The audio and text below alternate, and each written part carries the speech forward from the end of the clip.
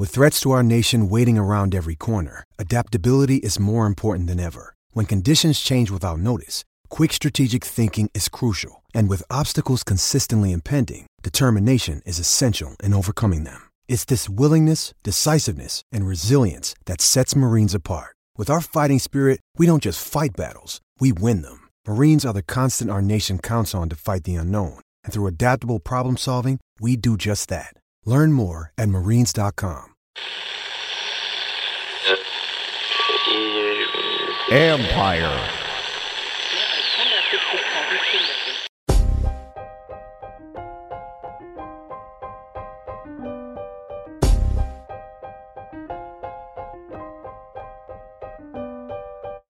Triple Play Fantasies basketball show with Doc, Coach, and Brass Damas starts now. This is the Triple Play Fantasy Basketball Show. Proud member of Empire Media, hosting once again. I am Coach Lewis, still upset that LeBron James is on vacation right now, although he has time to watch his son play. I didn't get to see the highlights, although I saw him come in with Drake. Yeah. Okay. He didn't play much. He's still coming back from that injury. I think he's going to work himself into it. Yeah, I want to see what type of players they brought in too. Well, the spectacle is who's coming to the games. Apparently, the game itself is not important. You hear the voice in the background, as always. Brad Kilgore, what's up? Can't complain, man. Happy to be here. Talk some hoops. And last, and certainly not least, Kevin Coleman. How we doing, Kev? I'm doing pretty good. I'm just hanging out here. I'm done with school now, so I have more time, and I'm excited to watch the playoffs and just hang out. Do you have something on your chest? I don't have – okay, so let me be fair. I want to say that the Jazz may have been a little better than I gave them credit for. But what I was worried about did happen last night, so in Game 3. So I don't want to coordinate them all, but the Jazz definitely are not frauds, so let me retract my statement. But I'm not. Hey, he's got to prove it. So Mitchell's got to, finish this series if he wants to do it. I was gonna say there was a certain person in particular you called a fraud, not just the entire team. Yeah, that was a little bit of a diversion there. We're gonna talk about the Jazz, but there's a man in particular. I'm not ready to coronate Donovan Mitchell yet. Like I know he's done. He had 2 great games. But they did lose last night. I know he still put up 30, but he still had a plus minus -10. Like let's just relax on the Donovan Mitchell love. We're gonna get it later. Let's first just loss that the Jazz have had with him playing in the playoffs. They won the first 6. Okay, man, we'll see. I'll say like I underestimated the Jazz too. Like everything statistically pointed to them being the best team, not even in the West, but like just overall, like the best team over the course of the year. So honestly, they're looking like the best team in the West, even better than the Suns, if you ask me. So it'll be interesting to see what happens because, like Coach, like how you said before we hopped on, like it seems like the momentum changes just every single day. Like we thought the Bucks were going to get swept, and now it's looking like they might be all right. Yeah, it helps when you have a superstar and people that step up, like Kawhi Leonard did. Basketball, unlike a lot of sports, one player can really put its foot on the pedal and charge their team to victory. Unlike which is exactly why the Wizards should not blow it up. They got 2 superstars. Eric's not here, but he's always talking about how they need to blow it up and start over. Where are we going to get 2 superstars? I just don't know what you're blowing up here. Like, what are you getting? You can't get rid of. You just dug yourself in a hole. You got out of Jan Mahimi contract, and then you go and put Davis Bertans on the dotted line, and now you're stuck in the same limbo that you were for the past 4 years. They're not stuck. They went from lottery to playoffs, and they'll go even further next year. Oh, Don't you worry. The play-in game. Listen, playoffs. man. Listen, Duncan. No, they were 8th seed. Yeah, but they still and could have listen, played their man. way up. Duncan Robinson's about to get like $100 million. Like Davis Bertans getting 80 isn't the worst thing, especially when he's coming off like 3 straight years of being top 4 and 3 points made. Like he'll bounce back next year. I'm not tripping on Davis Bertans. He's not though. He's never been there. Yes, he will. Yes, maybe. What are you talking about? He 4 years. Like Hey, the last 3 years, he's been top 4. And Kev, basketball ref me right now. Last 4 years. Except for this year. The last 3 or 4. All right, there's no way. There was 1 year, and it was last year, and that was it. And he's terrible. Duncan Robinson is much better than him at basketball. They're not even to me. They're not comparable. Yeah. He is. He's better, but he's not much better. It's not like he plays defense either of them. He at least gives an effort. He can do something outside shooting. He's got a nice little pick and roll package with Bam Adebayo, and he was in the NBA Finals starting. He does not. All right. Bertans, hey, would it take us 2 minutes? We can't even get into the intro. No. I'm up right now. Hold on. Let me get to the 3 points. Get to him. Let me know his terribleness. Just take it in. Take the pill. Spurs. Like 4 years ago, he was playing for the Spurs, and he does nothing. God, we gave him $80 million to be terrible. That might be the worst contract in basketball. It is already. I'm trying to stay just. It trumps everything because he's unplayable. At least the other guys that have bad contracts can at least play. Like Andrew Wiggins, at least can be on the court with his terrible contract. Goodness gracious! Well, you're gonna get Wiggins here pretty soon, so you guys will just have him and Bertans on that roster. Yeah, right. And Wiseman, that trade is happening. All right, and today I'm on the year by year. Don't even do it. Let me roll through it, and then you can do your apology. We had Kev's apology, then we'll have a Brad apology right after. Fair enough. In today's Triple Play Fantasy Basketball Podcast, we rap about all things in the world of NBA, and it's such a world's game. We have our first Serbian MVP in Nikola Jokic and our French Defensive Player of the Year. It seems like he wins it every year, 3 of the last 4 times. Rudy Gobert. We recap and give opinions on who you got, the better Space Jam kicks. Morey and Riley getting fined for tampering once again, injury implications of the playoff matchups, all the second round playoff matchups are heating up. And lastly, our question of the week. So, Brad, insert apology about Bertans being terrible. All right. 2019 through 2020, Davis Bertans was 8th in the league with 200 3-pointers made. Then we go to 18-19, the year before. I don't see him. He's not on the list. He had 1 year and he was 8th, not even top 5. Hold on. I'm gonna find this. Let me do a control F for my boy. This is awful. Let me do a control F for my boy here. God. And he's the worst defensive player in the league too. This has to be a mistake. I'm gonna get to the bottom of this, but for now, I'll say you're right. It's sad when Garrison Matthews is giving you better minutes. People Google him. That's absurd. That's an absurd take. At least he moved. Yeah. At least he can. He's a better defender. That's for sure. All right. We're gonna start a little losing notes, and LeBron switches his jersey back. You know what? Donovan Mitchell's a fraud. Is he? Talk about it. I'm hopping off the tape. Let me know. Let me know, because that's Kevin's take. What's fraudulent about him? He has 30 yesterday. Midway through the fourth, his ankle is bit up there in a game that they can't win. Their point guard Mike Conley hasn't played this series, and guess what? They didn't skip a beat. He goes from the 2 to the 1. He has 37. He drops his number 45. Last year in the playoffs, he had a 57 game and a 52 game. He's the only player in NBA history to average 20-plus points per game in the regular season and in the playoffs. I mean, that first year he took Utah to the playoffs. They had no business even making it to the dance, and he affects winning. He's 6'1" and plays bigger than life. He's smart. He'll dunk on you. Like, what are we doing here? He's bigger than life. What is this? Are we reading an English class right now?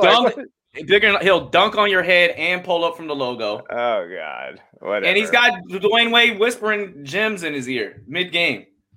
I will say, like, it's and he's handsome. That's a stat.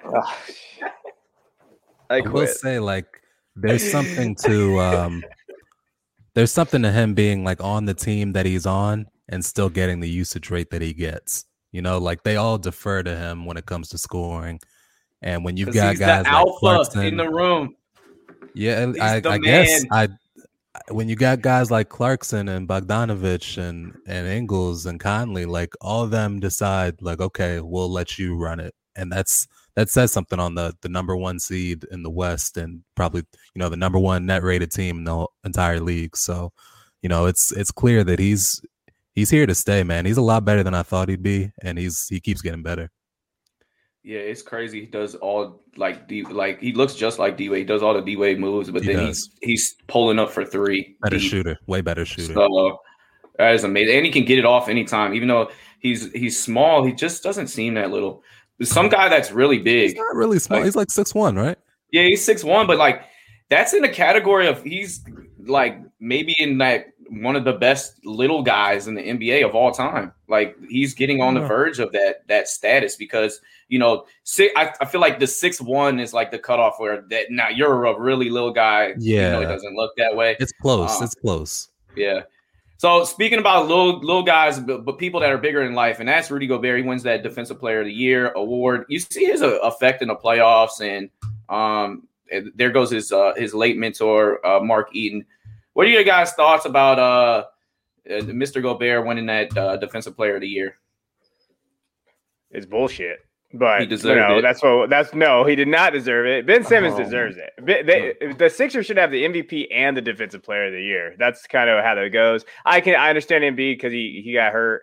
But even then, as you've seen his playoffs, he's the MVP. I don't know what else you could say about Embiid, but Simmons deserves the Defensive Player of the Year award. I don't know. I've mentioned this in the podcast plenty of times, but that guy deserves it. If you watch Gobert, he's limited defensively in the pick and roll. They attack him. Yes, he gets rebounds, but this is that old school boomer way of looking at the award and thinking that someone like Gobert should be given it every year just because he gets a bunch of rebounds and can block shots. Like Simmons is the most valuable defensive player on the court. Look what he's doing against Trae. So I agree with you, Kevin. I do think that Ben Simmons should have got the award, but in Gobert's defense, I think Coach read the stats last episode when we were talking about, who should get that defensive award. And he's not getting it just because he grabs boards and blocks shots. He actually affects the game, but Ben Simmons affects it on a greater level because he can do it at every single position. Whoever your star is, whoever gets buckets for your team, Ben Simmons can guard that guy.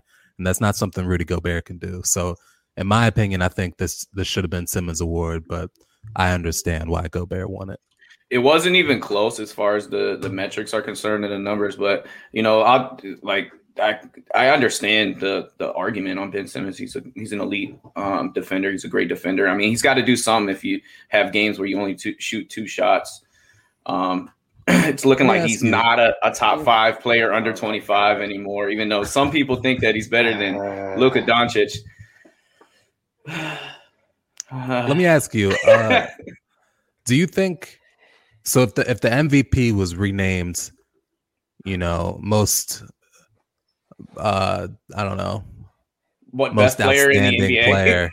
yeah, most outstanding player or like best season, like do you think Jokic would have still got it? Because I do. I think he had an incredible year, especially given, Jamal Murray being out. But is he the best player in the NBA? No. Is he better than Joel Embiid?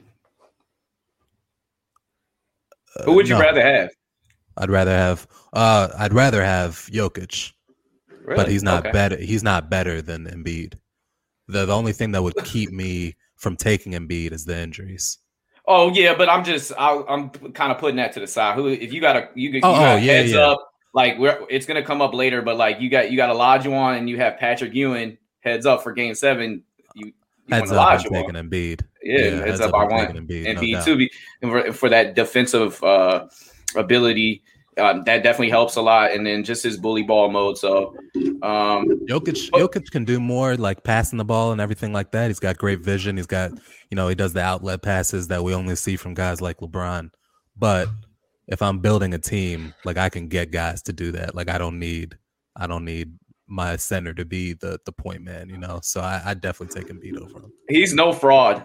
He's earned it, and then he showed up in the playoffs. He completely destroyed Portland. He gave him fits. They had nothing that they could do for him. And did you Did you see that video that was online?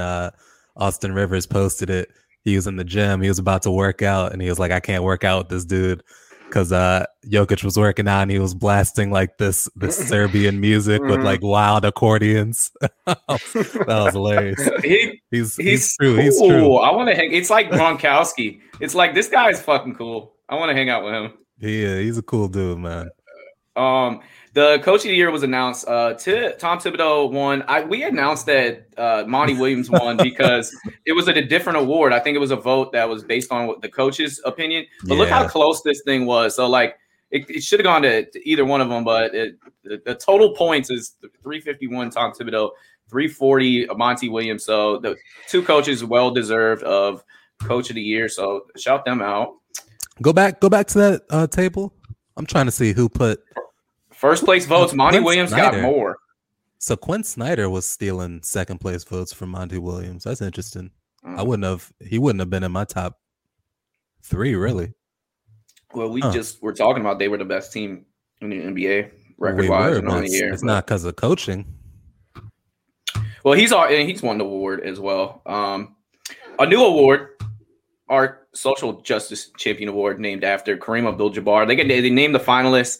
You got Tobias Harris, Drew Holiday, Carmelo Anthony, Harrison Barnes, and Juan Toscano Anderson.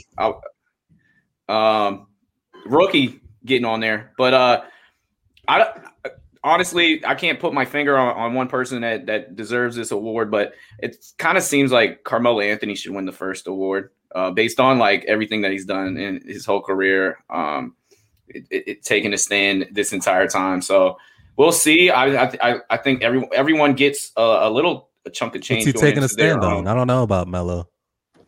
Oh, well, the ESPY Awards definitely takes precedence as when they all stood up. And, I mean, that was like, the Banana Boat crew. But he does a lot of things here in the community in Baltimore. He's got that Melo institution, and he's got Team Melo where he sponsors all the little kids.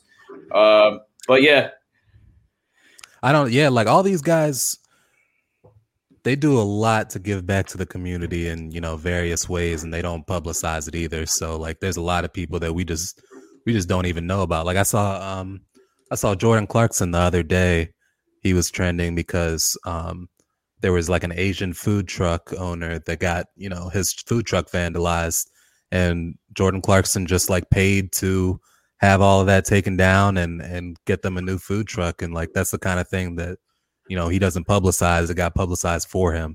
And I think a lot of these guys, they have the heart to do that, and they do it, day in and day out, and we just don't know about it. So that's a tough award to give. But I know Shaquille. Well, everybody, all of the finalists, they all get like $25,000 into their own charitable places, awesome. And the winner gets like $50,000. So like, it's kind of like, even if you lose, if it's a finalist, everyone wins. And what I like about Carmelo and his foundation, he gives back to the places that he was. So like this year alone, he gave away $4 million for the projects in Baltimore and in other suburbs in Maryland, Syracuse, New York. Places that he's ingrained in, and now in Portland. So shout them out. But we got to talk about Lil LeBron. He switched back to the 6 jersey. I got to get all new Laker jerseys since I get every single one he has, and it's gonna hurt my pockets. Getting married this summer, and now I got to spend money on all new LeBron jerseys. Check out those kicks though. Space Jam new preview came out, and obviously you can't really beat the Space Jams that Michael Jordan sported, but these things are fly. I like them. What you guys' thoughts? I've never been a big LeBron shoe guy. I've never been that guy that liked him. I think they look okay, but I'm not there yet, and I could care less about the number. I hate that stuff. Like, I'm old, dude. Eric always makes fun of me, Doc, because I'm crotchety and stuff. I could give a shit what they wear. I don't care about that. I'm not buying their jersey anyway. But I would say I don't know. Those I like the LeBrons, are okay, but I've never worn them just because they're so heavy, and I don't like to wear. I don't wear. They're all not that heavy though. You must have had a bad experience. You probably wore the LeBron 4s and the LeBron 5s because those were super heavy. And you're like, you know what? Coach, I haven't worn them since. I don't flop much, Coach, so I don't need him. I'm not like you out there playing with these 8th graders flopping all over the court. Oh, man, I took a charge at LA Fitness this week. Who takes a charge at LA Who takes Fitness? a charge? It was a player taking a control. I was just in the right position. I didn't stand and take like one of those high school charges. Like I'm guarding. I was gonna say, man. On this Don't be that dude taking charges and pick up. I would hate to play with you if you take charges and shit. They put me on the big man. I was guarding the guard, and they were like, "Get the big fella." I'm like, we were team guard. I'm like, damn, I'm old. I'm guarding big fellas at the gym. Anyways, I love the new kicks. We'll see how the new movie is, but I think LeBron might get the edge. Maybe not in the greatest player of all time, and we'll debate that later. But in acting, I have a feeling that he's going to do a little bit of a better acting role than what Mike put together in that performance. It's a low bar.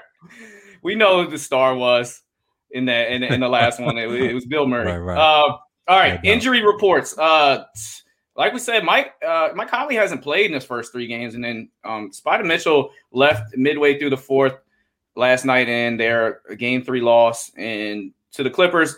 What do you think the implications on this injury and how it affects the Utah Jazz, Kev?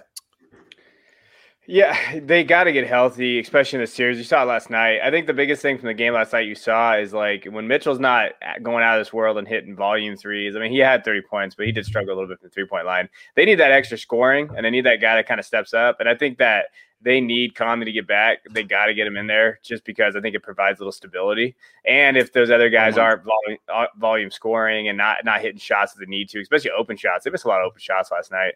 I think that's going to be key. Like they got to get Conley back. I mean, Mitchell, yeah, absolutely. If he's done, they're done. But Conley's kind of that glue, and so that's kind of where I'm at. And I want to see him come back because I'd like to see him and Chris Paul in the Western Conference Finals against each other because I want one of them to go to the finals. We want to see these teams at full strength for sure. Yeah, and everyone's taking a hit. Brad, Mitchell, he already said he's going to play on Monday, so I'm not really tripping. He's going to be okay. And they've demonstrated they don't need Conley. Like, I'm not going to overreact to this last win where we got, prime Kawhi and Paul George was playing out of his mind.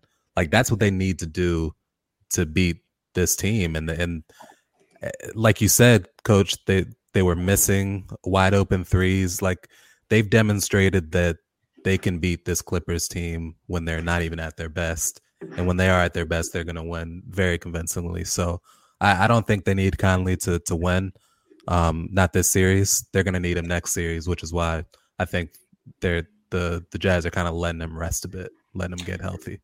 And I feel like they do need him at the end of the day. I think yesterday was a big. They didn't need him the first 2 wins. And no, they didn't. But I think that it's too much on Donovan's back. Like they said, like you kind of said, like they haven't really needed him, but I think there at a certain point it's going to be too much for one guy, kind of like it was too much for Luka at the end of the Mavs series when they put Kawhi on him they don't have that team Game 7. They don't have that team. Like if Donovan is the superstar that we think he might be, it's not too much for him to score 30 a game. It's really not. And especially when you got guys like Clarkson, you got guys like Bogdanovich, you got Ingles, you got Gobert. Like they've got a way better team than Dallas had. He's not gonna need to score, a 50-point triple-double to win by 1 point. Like that's not what Utah is.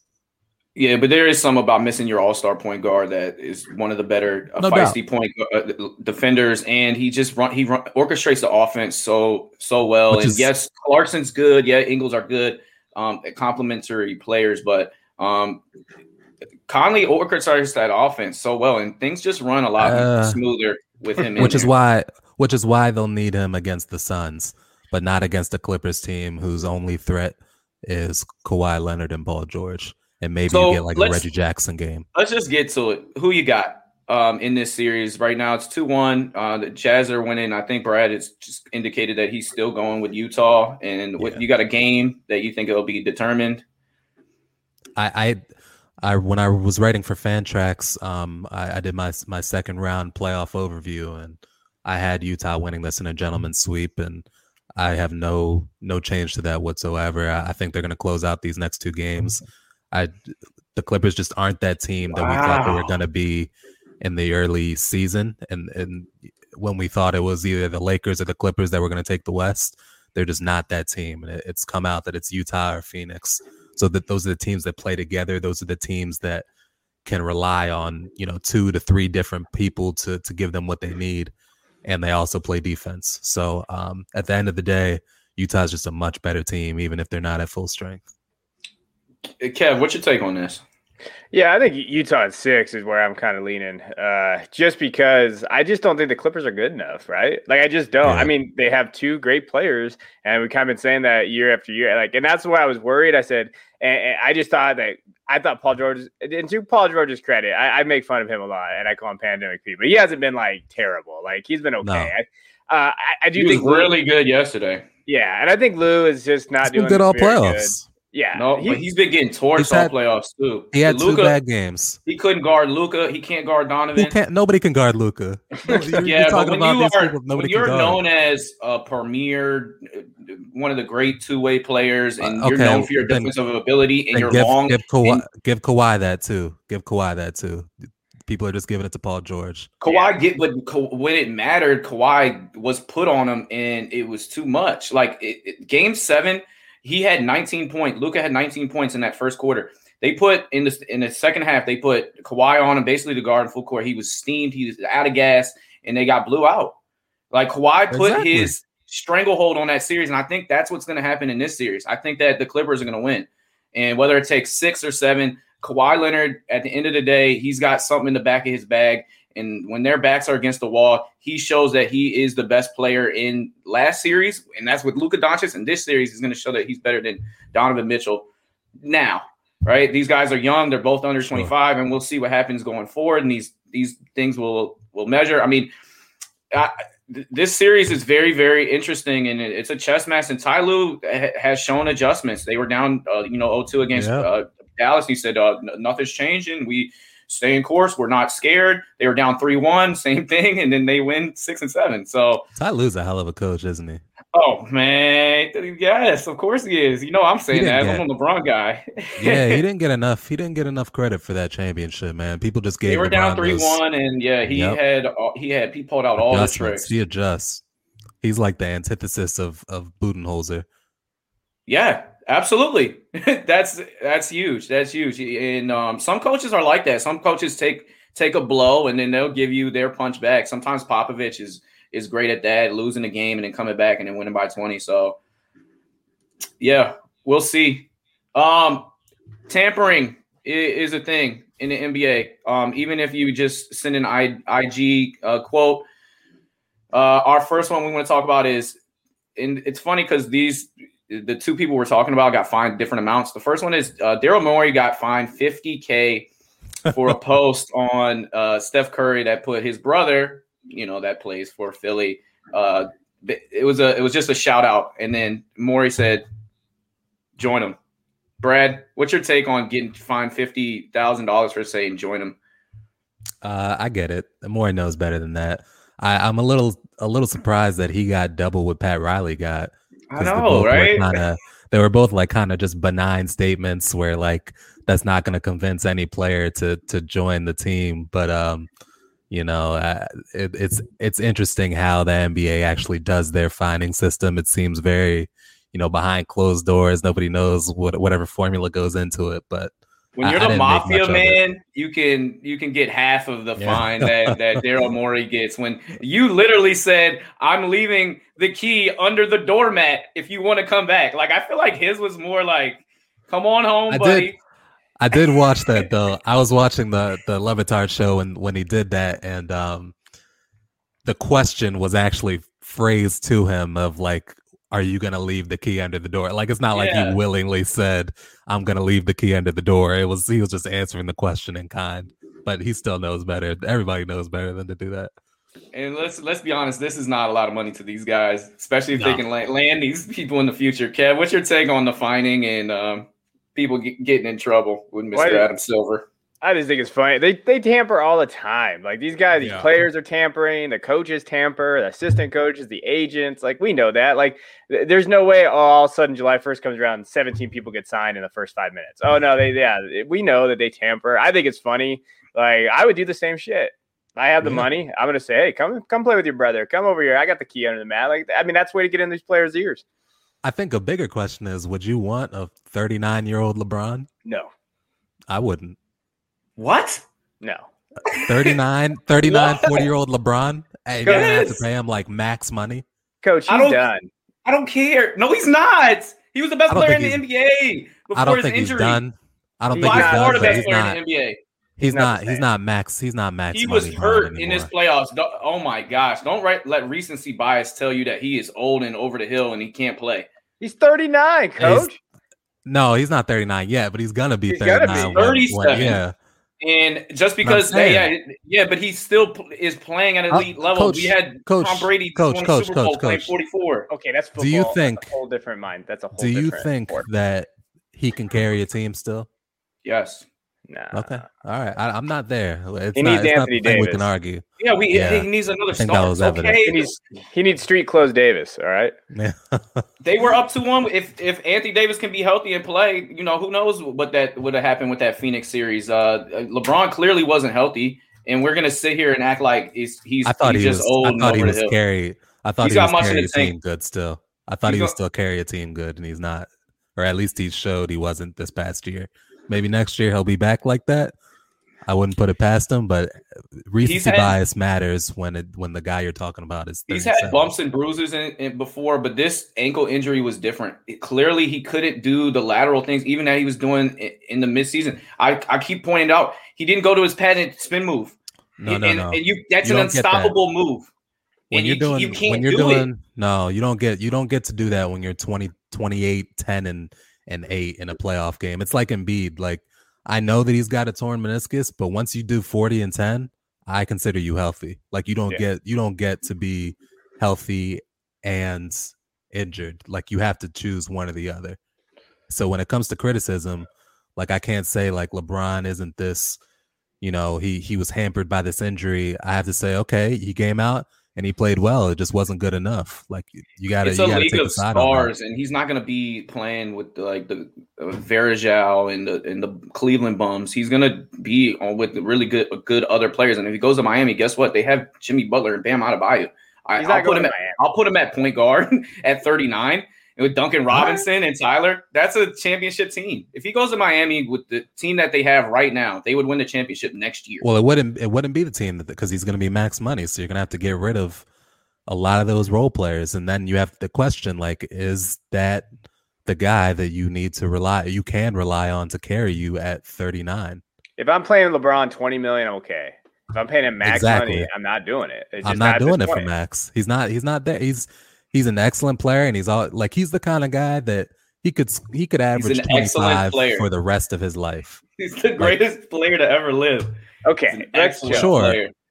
But when MJ, listen, man, people deteriorate. Like he's not a robot. Like eventually he's going to. He said it himself. This ain't Wizards MJ though. He's on the roller coaster downswing. Like you have to admit that. Like he's not the same guy. This ain't cigars after practice. MJ quit twice. It kind of is, man. Went into baseball. He's it kind of is. This is LeBron. This is LeBron bottle of wine after every game. Like he's still the man. He's still somebody that's excellent. But in 2-3 years, I'm not paying that guy max money, man. He's not. You can't stay at this level forever. Like eventually, there's gonna be some downturn. That's just how it works. That's age, man. And he's played over 50,000 minutes already. That's absurd. That's in hard minutes too. Yeah, and like in the NBA Finals, you got you had the bubble last year, you had all that kind of stuff. Like you're looking at him, like he's wearing down. Like you can see it, and he can't lead that team. And that team, you already see what's wrong with the Lakers. They don't have depth. So when they were out, They did not have the ability to carry those guys. They had a lower seed. At least they ran into they didn't have scoring depth, at least. Yeah. He's got motivation. He had just tasted it, and that doesn't short have motivation. off play. The last time they went home packing early. Yeah, Jesus. The last time they went home packing early, guess what? They came back and they won the NBA championship. Now it's just last year. They're literally the reigning champions right now, and he was Finals MVP. Like he goes and they lose in the first round because AD goes down, and now he's washed up and he's old. That was a year ago with no travel, and now he's coming off of a high ankle sprain that he had trouble. First of all, took longer to come back from than I would have. He was never healthy for it. That's why it was re-aggravated. He missed 2 games once again. And he that's what happens when you get older. There. And then he got 28, 10, and 8. Like he's either healthy or he's hurt. Like you can't play both sides of it. He's either healthy or he's hurt. And he's got time to recuperate, rest, and the Lakers can maybe field some shooters around him as they shot 22% on wide, butt naked, open 3-pointers. I mean, when your team can't make shots, you have no chance. And they were shooting the worst 3-pointer percentage in the NBA out of the 16 teams that got in. Why was he being so passive? Why wasn't he shooting? Because he couldn't go downhill. Like, I mean, he led, like, for him to lead, for LeBron James to lead his team in 3-pointers made for a series, that's a problem. Like, how did he one of the greatest points, man? How did he get 28 points if he can't go downhill? Because he's shooting threes because he can't do the other things. And that's what I'm saying. So why did he stop shooting threes? Like, why did he become passive? I mean, he shot at a high clip. But I'm saying, like, he decided he was not going to carry that team. Like, he got him close to. He knew it wasn't possible for him to put his team on his back due to his physical condition. Right now. So not because of old, it's because of the ankle. That's your God right there. That's your king, Black Panther style. That is your guy. He can't. I can't do it. I'm just gonna pass. Come on, get out of here with that. Jordan's a GOAT. I don't know. LeBron is the most skilled player. Jordan is the best winner. So that's what I would say there. That's Jordan's definitely the best winner, but I think LeBron's the GOAT to me. But regardless, Jordan's the best winner. You have to be honest. You have to be honest of how humans work. Like what he's done is incredible, but humans deteriorate, man. They get older, and you can't hang on to this image of Bron in his prime forever. Like he's just not there anymore. He's almost 40. Who won the 2020 championship?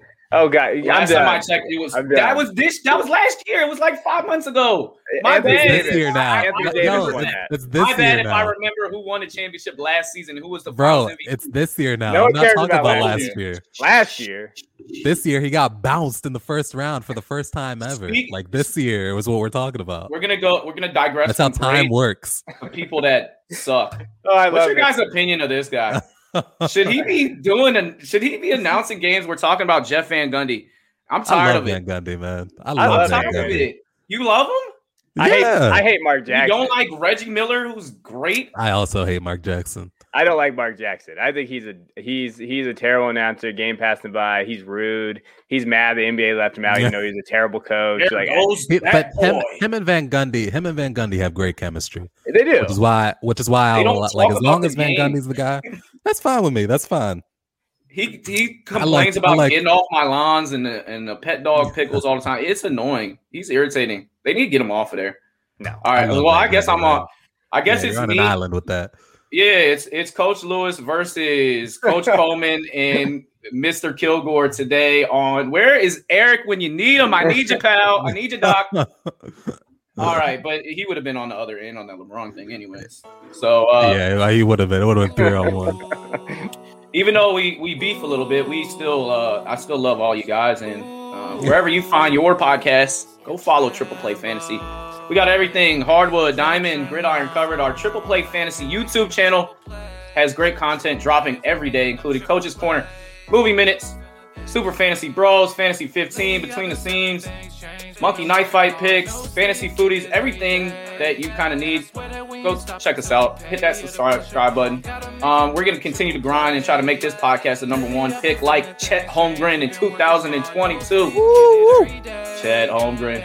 He's a beast. Going to Gonzaga. Check us out on Twitter and IG at Triple Play Fantasy. We most recently interviewed Tampa Bay Rays pitcher Matt Garza on the Triple Play Fantasy Baseball Pod. Thanks again from the entire Triple Play Fantasy family for your listens each and every week. And now it's time for a little NBA catch-up, starting with our impressive performance of the week, starting with Brad.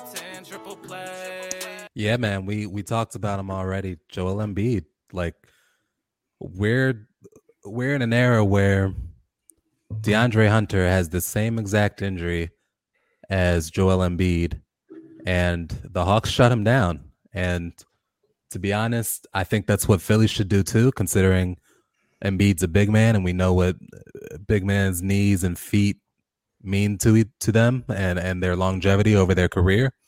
But, you know, Embiid's a grown man. He's deciding he's going to play, and he's not using that injury as a crutch for his performance. Instead, he's doing 40 and 10 on a nightly basis. And in the game they lost, he did, I think, like 28, 8, and 9. Like, he's just a dominant force.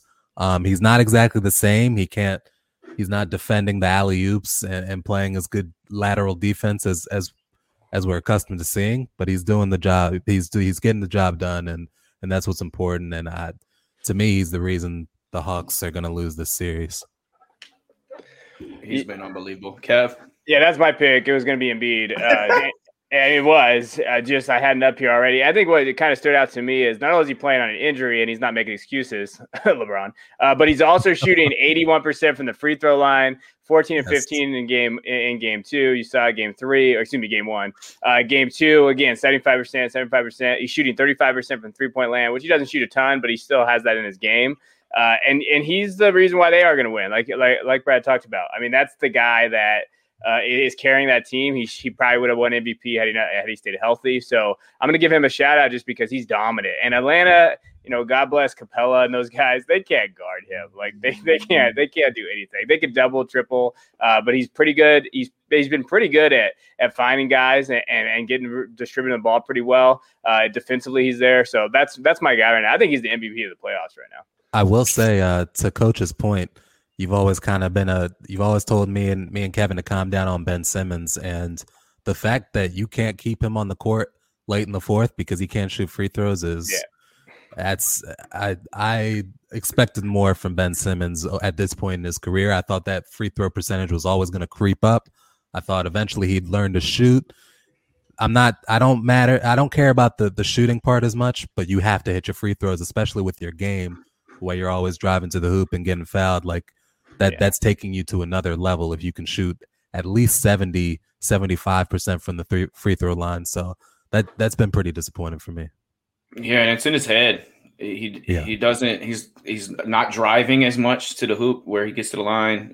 He's really deferring, which it's okay when you have Joel Embiid who's playing probably better than anyone in the world now.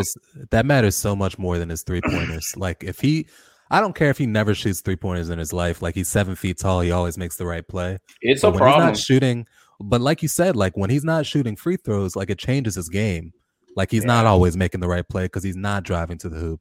He's deferring. He's the stuff that made him amazing. He can't do because he's scared to shoot a free throw. And we're kind of seeing that with two players too. Giannis is in his head as well at the free throw line, and I don't know who taught this guy a routine on the free throw line. How can you even practice that? It's going to take 2 hours to make 100 free throws. Man. If you hear the crowd counts it down. I love it. Yeah. I was dying the other day. That's the kind of thing we needed fans back for, man. Yeah. That was wild.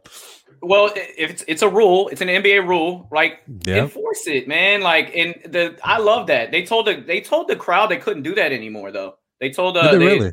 The NBA sent and said, "Oh, you got to pull that down." Like, have some fun. It's a rule. Also, I mean, how are they going to stop him?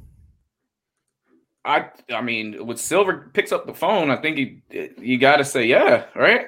I mean, no, but like they can't. If the crowd starts chanting 10, no, 9, 8, but they like, put it on a jumbotron with the countdown, like it. So yes, the oh, crowd. okay, But I see what you're saying. Yeah, so okay, that's the okay, I got owners. you. That's a little different. Yeah, that is different. It's Okay. funny, man. You know, Philly fans, they take it extra, but like that's kind of cool. Great.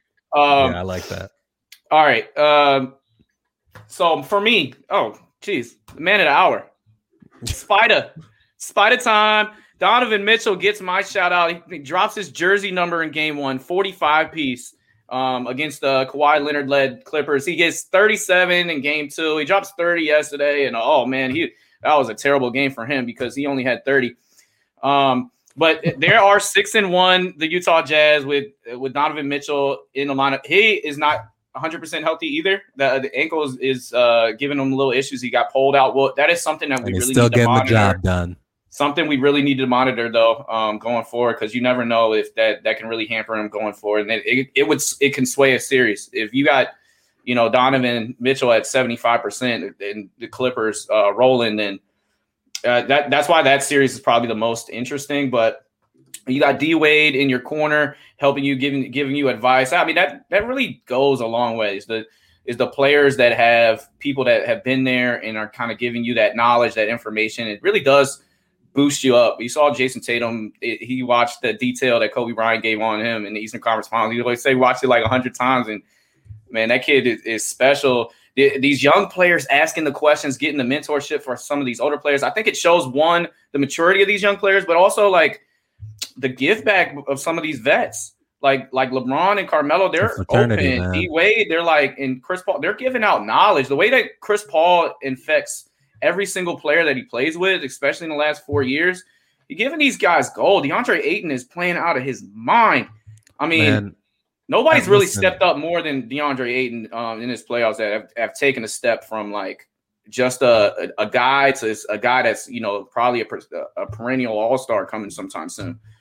A lot of people hate the way the NBA is now, with like all these guys being friends and not always, teaming up and stuff like that. But the part of that's most important, that's making our game better, the things that we're seeing from these guys being truly incredible, and so much so that we have like top 25 lists that are constantly changing and getting bigger, of like, people that are, under the age of 25 and are just doing amazing things that we only see from superstars. It's because they're going to their mentors, and their mentors are telling them, this is what you should be doing. This is what I noticed.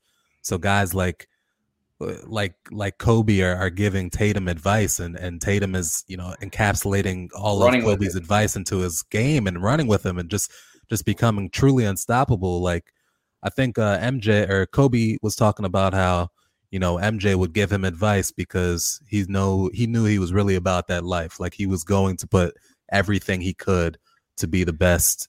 Oh, the stories of how Kobe was so annoying about it. Like, he kept exactly poking. But that's He's the like, thing. Like, Mike, you don't I have need to, you. But you don't have to do that with like today's NBA players. Like LeBron, he'll train with these guys over the summer, and that's just like a handful of guys that are getting pointers from arguably the greatest player of all time, and they're going to use that in their games, and it's making the league so incredible that we're constantly going to have like a new face of the league almost every year going forward, just because these guys are so liberal with giving each other information. These camps build that rapport. Like, you see little baby Trae Young featured with like all the NBA stars, and they go up, and then if you're in the team, Trae Young used to shoot his teams out of games, and now he's like the star of the playoffs.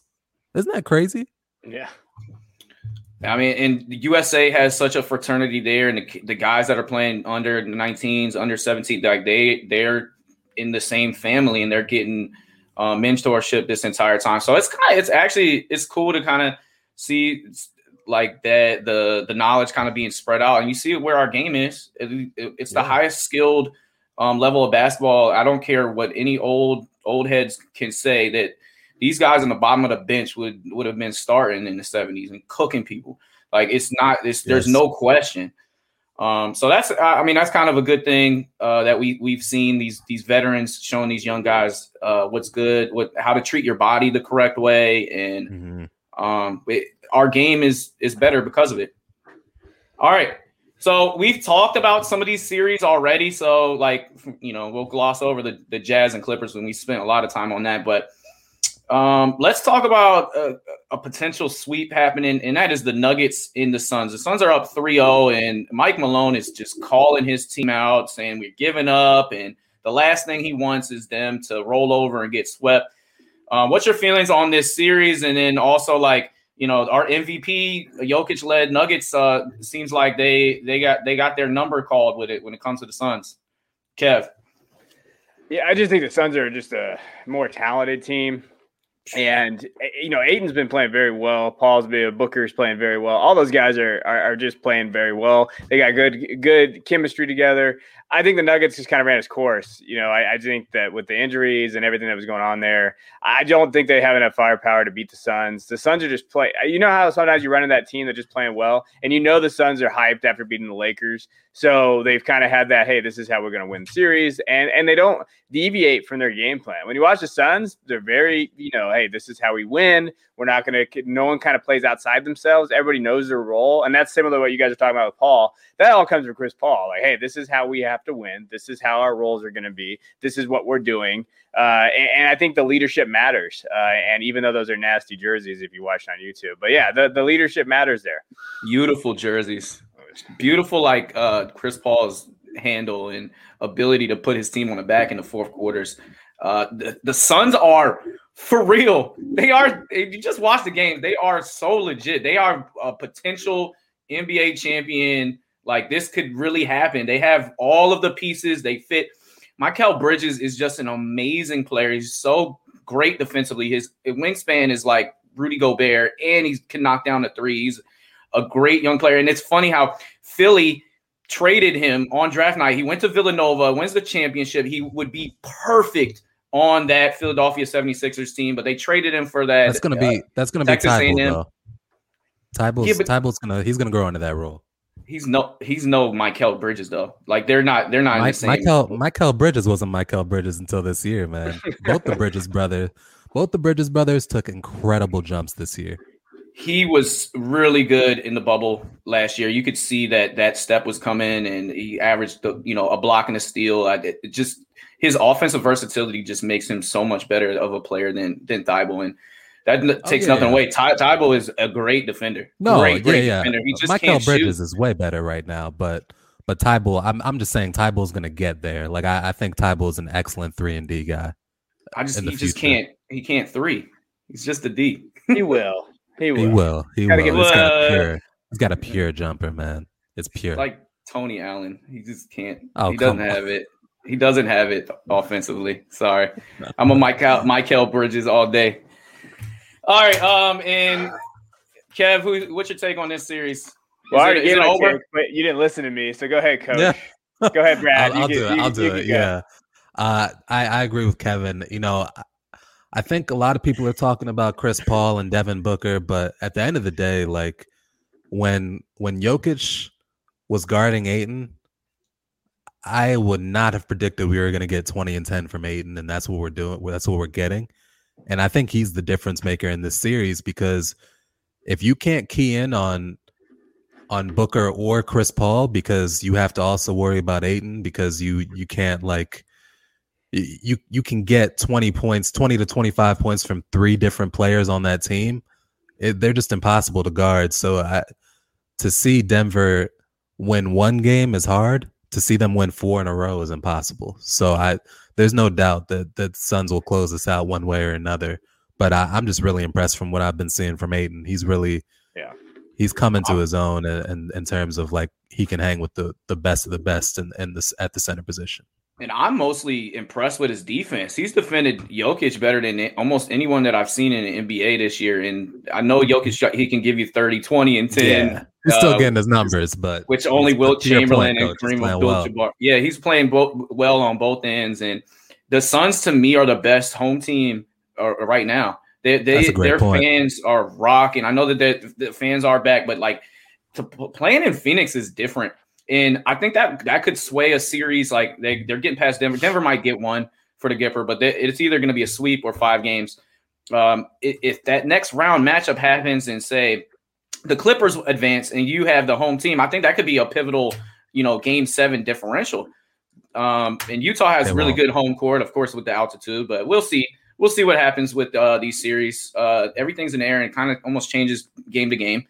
How about Chris Paul playing through that injury, man? He looked like he needed to be benched in last series, and now I think he had 15 assists or something like that last game. Like he's just 2 games ago, he had 15 assists and 0 turnovers. And then last game he had 30. He looks good now. I don't know. Modern medicine is pretty cool. It's better to have a shoulder injury than an ankle injury. I was gonna say it's a shame LeBron can't get some of that modern medicine. Oh man! Hey, I have a question for you guys. I was on Basketball Reference the other day. I saw Chris Paul, and you know how they have their nicknames underneath. Point guard, but someone put the skate instructor. Have you ever heard that? Never heard of it. Never heard of it. What the hell was that? I like it though. That's good. That's skate pretty cool. Instructor. I've never heard him called. I know point guard. Guys on skates. I like that. I like it, but I've never heard that. It is funny some of the things that pop in, especially on Basketball Reference, which is always like you're guaranteed that it isn't Wikipedia. You're going to get straight facts. That's what I found out. They got those Bertans numbers wrong. Yeah, sure thing. Everybody go Google that. But that's how I found out that they call Luka the Matador. El Matador. I'm like, that's fire. Yeah. Dunker spot Benny is one of those ones for Ben Simmons. Since can't do anything else. I've never heard that one. That's messed up. They get out of here with this slander. All right, let's move on. Let's move on to a matchup that looked like it was leading to a sweep until last game. We had a throwback early 1990s affair of an 80-point ball game. We saw the most potent offensive team held at 81 points. As the Bucks squeeze one out at home. They are down 2-1 in this matchup. And we thought this was the main event, but the first 2 games, it looked like a sweep. But Brad, what's your take after the Bucks got game number 3 at home? I've been saying the Nets aren't going to come out of the East for a long time now. And I predicted that the Bucks were going to win this series, and I really wasn't too worried after the first 2 games because you're supposed to win at home. Like that's what happens. They won at home. They took care of business. Now the Bucks are home, and I think they're going to take care of business. And at the end of the day, you saw when this Milwaukee team is hitting on all cylinders and their length is actually used to play defense, you can see what it can do to guys like Kyrie and KD. And they didn't look like themselves. And I anticipate that's going to happen for the rest of the series. I'm sure, KD is going to have a 40, 50-point game, or Kyrie will. Maybe even Harden will come back and he'll give him some. But this team is not battle-tested to handle themselves in the fourth quarter yet. They don't know who's going to get the ball. They don't know who's going to take the last shot. We saw Bruce Brown take the last shot last game, and it's like, what are you going to do when it's between Harden, KD, Kyrie, and it's a close game and you don't know who to go to for offense because of, whether it's defensive schemes or who's open or what, or you just want to go to the best player or what? Like it's just too complicated. They need more time together to do their thing. Do you have Milwaukee winning this? I do. I had them. Yeah, I had them winning the series. In 7, 6? I had them winning in 7. Okay. Game 7, Giannis. That would be. I could be wrong. I could be wrong. Would be huge. None of us know the answer, right? But like at the end of the day, when we saw Milwaukee play like we thought they could play, they won, and that's what I'm anticipating getting the rest of the series. Kev, I'm interested to hear your take on this because I'm kind of like on a total different end of the fence, even though I've been pumping the Bucks button all year. Go ahead, Kev. Yeah, the funniest thing I saw about that last shot against the Nets, someone put a GIF on Twitter and said it was the Fresh Prince of Bel-Air, Carlton taking that shot, and I thought that was hilarious. But no, I mean, to the credit, I think I still have the Nets winning this because It comes down to Middleton. I just don't trust Middleton. I don't trust Middleton. I've been on the record of saying it. I mean, last game he did great, right? He had what he had in the game, and students toward points. He had 35, but the game that they got blown out, he only had 17. He was minus 30 on the court, and it just didn't look great. And I think they need Middleton to really. He's got to be the second best player on that team. And I just worry about his ability. Now, the Nets don't play defense. So, I mean, last game was weird. Neither team could score. So I know Middleton will have shots and he'll be there, but he's so damn streaky. He didn't get to the free throw line at all in the game that they lost by over 30. Then he got there 9 times. He's a great free throw shooter. I think he can be hesitant at times.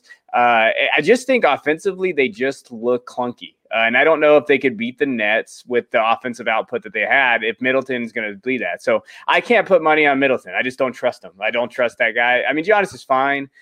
He has his limitations. We all know about it. The free throw line stuff, other stuff there. But Middleton is the key to me. Did you see the top of the key Giannis on Blake Griffin? Like it's like he has nothing in his bag. He's kind of just dribbling around and if he puts can't up this terrible mid-range shot. If he can't do a spin move in the lane, he has nothing done for anybody. Yeah, like it's over. So I think that the PJ Tucker KD thing, like that, could have helped. The Milwaukee, but the security guard, Kevin Durant's security guard, kind of saved him on that. They won 83-81. I think that Kevin touched on this. The Bucks offense is broke. They got figured out. Steve Nash hasn't figured out, and I don't see this series. I don't see it going past 5. I think the Nets win the next 2 games. Based on that, I think KD is just here. He's ready.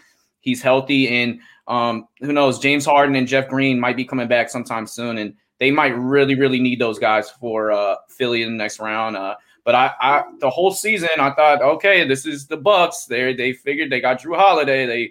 They figured it out, but then we get to the show and it looks like they're frauds again.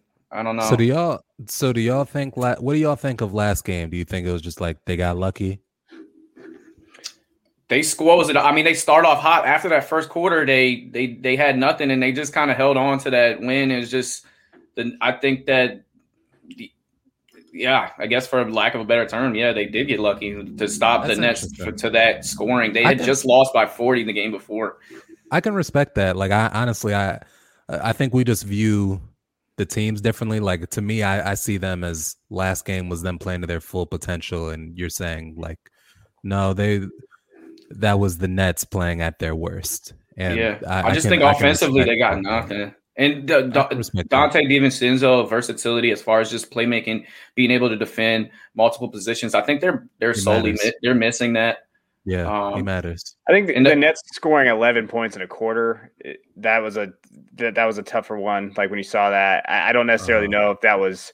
Is that an outlier? Maybe they didn't shoot it. I mean, to the credit though, I mean, the Bucks shot 6 for 31 from the 3-point land, and they still won. Yeah. So like that's good. I mean, 25% game. of the Nets. It was definitely a weird game. I don't know. They need Harden back though. Like if Harden doesn't cut, like I think he's raring. I don't know. Doesn't that scare you? Like doesn't that scare you if a team has KD and Kyrie and they need Harden? Like to me, that says something. That says they're not good enough. Yeah, no, I mean, that's fair. I've always thought they needed all 3 of those guys. I figured if they had all 3 of those guys, they'd win no matter what. But those 2, I just don't necessarily trust Kyrie as much. But that, again, that supporting cast. Who you trust after that? I mean, Bruce Brown, Claxton, Shamat, Blake Griffin's okay. I mean, Joe Harris is out there, but if he's not hitting, he had 3 points. So if he's not hitting, he's not doing anything for you.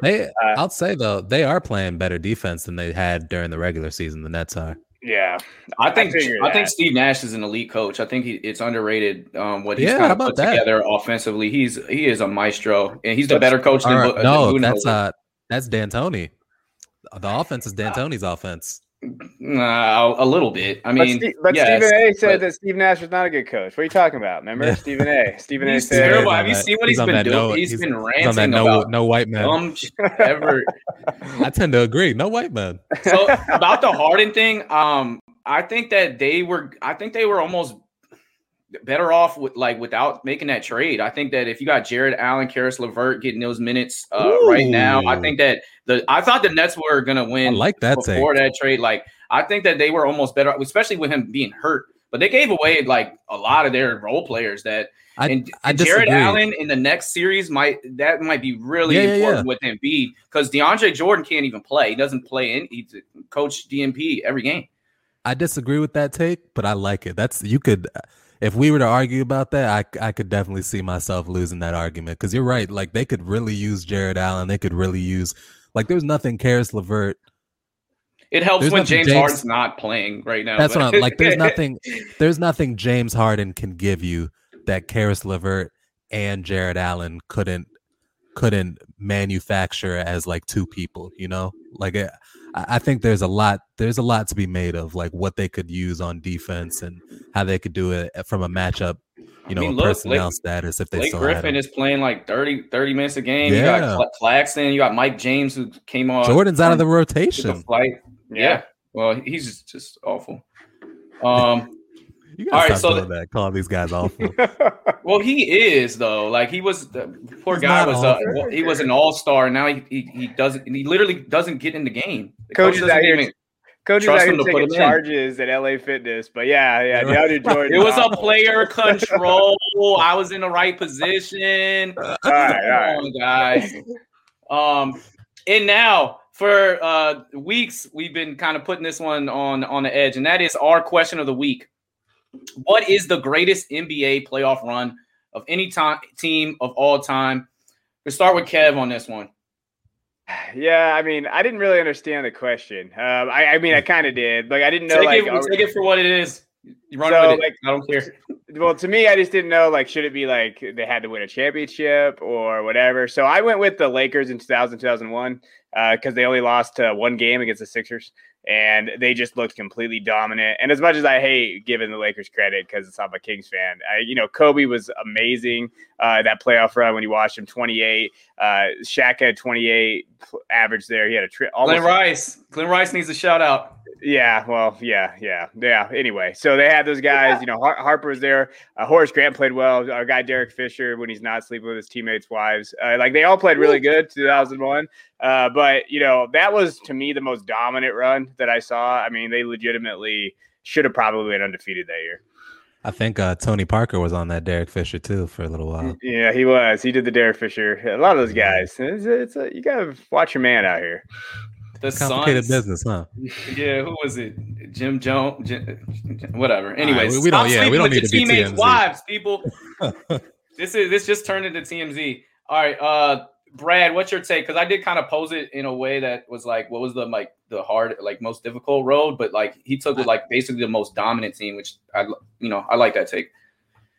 I think you're going to be happy with my answer, Coach. I was thinking that LeBron Cavs most recent championship where somehow a team that has LeBron was David and the other team was Goliath, but that's what it really was. Like that Warriors team was so dominant, 72 wins. They were just, it was truly a historical team, and LeBron put the team on his back. And, he wasn't with scrubs like he normally was in Cleveland. He had, the Kevin Loves, he had the Kyries, but at the end of the day, the matchup disparity was almost insurmountable, and so many things needed to happen for that championship to occur, and everything happened, and everybody did their job, and LeBron got it done, and that was one of the most wild seasons that I had ever watched, and it was truly just a joy. If you're a basketball fan, it didn't matter who you rooted for.